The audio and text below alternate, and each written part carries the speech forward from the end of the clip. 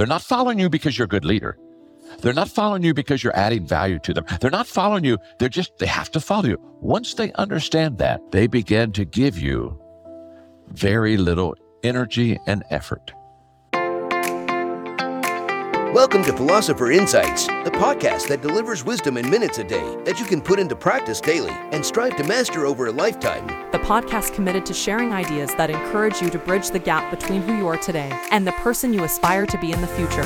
Hi, my name is Herb Lamba, and welcome to my podcast, where I will share practical insights from the world's best authors. Knowledge isn't power. Applied knowledge is. The quest to become the best version of you starts right now. Hi, everyone, and welcome back to today's Philosopher Byte from the leadership guru John Maxwell. Today, John shares a message I think all leaders need to hear. The reality is that the leadership dynamic has changed, and people don't simply value a leader because of their position.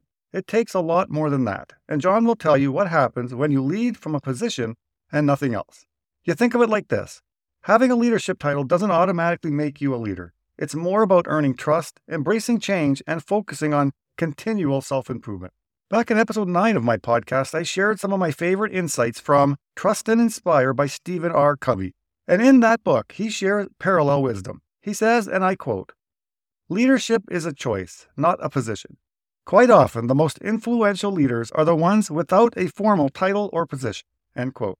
In John's book, The 360-Degree Leader, he emphasizes the importance of leading across and not just up. That empowers every one of us, regardless of position, to lead people we work with and make an impact even if our job title doesn't say you're a leader. How about this from Robin Sharma's great book, The Leader Who Had No Title, where he says, quote, "We all need to lead where we are planted and shine where we now find ourselves. Every job is an important job, and the awesome result of revealing leadership within the area of influence you're in now is that the more you do it, the more your area of influence will expand." End quote. In today's talk, John also emphasizes another crucial point, personal growth. How many times have you come across leaders who neglect their own development? They don't read, they avoid courses or training, and they overlook the significance of self-improvement. But here's the deal. If you can't lead yourself down the path of growth, how can you expect to effectively lead others? It all starts with investing in your own journey before guiding others on theirs. Here is John Maxwell. Now, here's what I want you to understand. If you think that leadership is position and title, you won't grow. I wrote a book in 1994.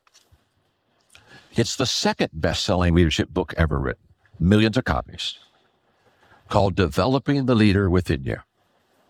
Peter Drucker, who was the great management expert for so many years, Peter Drucker told me, he said, "John, this is the first book that basically has shared and told people that they can develop themselves as a leader.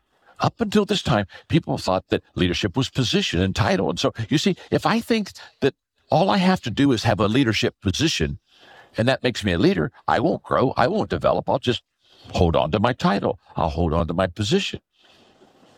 In fact, one of my favorite leadership proverbs is, "He that thinketh he leadeth and hath no one following him is only taking a walk." If you're just a positional leader, there is a major negative. And let me give you what that negative is. If you are just a positional leader and you're not developing any more than the fact you have the power, you have the title, you have the position, I'm the boss. Okay, if that is where you are, let me tell you the downside of that leadership. When people follow me, when people follow you because they have to, they don't have any choice. Once they have figured out that they have no choice, that they have to follow you because you're the boss, you're the leader, you got the title. Once they understand that they have no choice, they make a decision. And here's their decision. At the moment they realize they have to follow you, they're not following you because you're a good leader. They're not following you because you're adding value to them. They're not following you. They have to follow you. Once they understand that, they begin to give you very little energy and effort. They begin to ask themselves this question: what's the least that I have to do to keep my job? What's the least I have to do to keep from being fired? And they begin, instead of giving you 100%, they begin to pull back. And can I give them 80%? Oh, wow. I wonder if I could give 70%. Oh, do you think, what, maybe? Can I give 60%?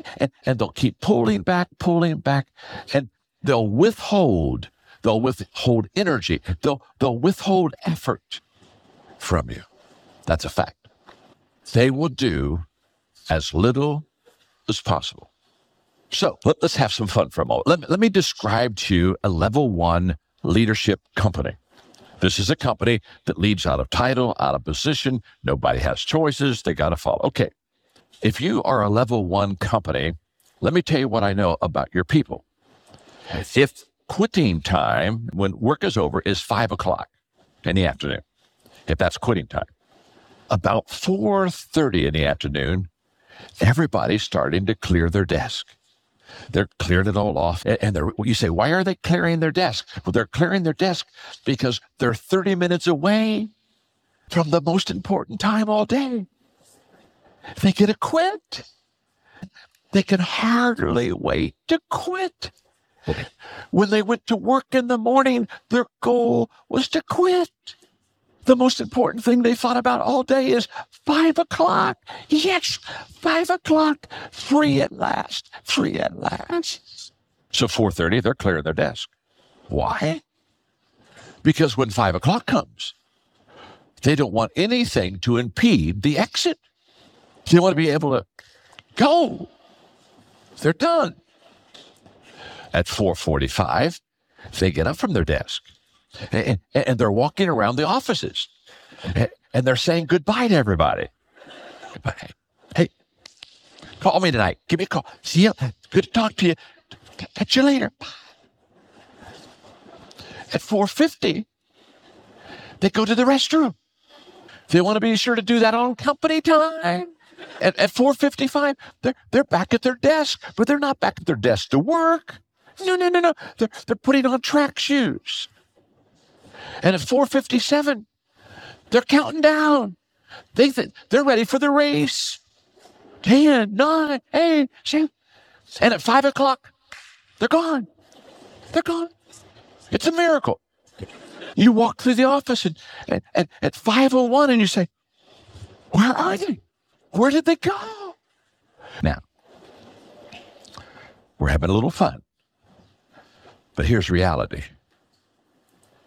If people only follow you because they have to, they will never give you their best. You've been listening to Philosopher Insights with your host, Herb Lambert. If you enjoyed this episode and you'd like to support the podcast, please share it with others, post about it on social media, or leave a rating and review. Thanks again, and I'll see you next time.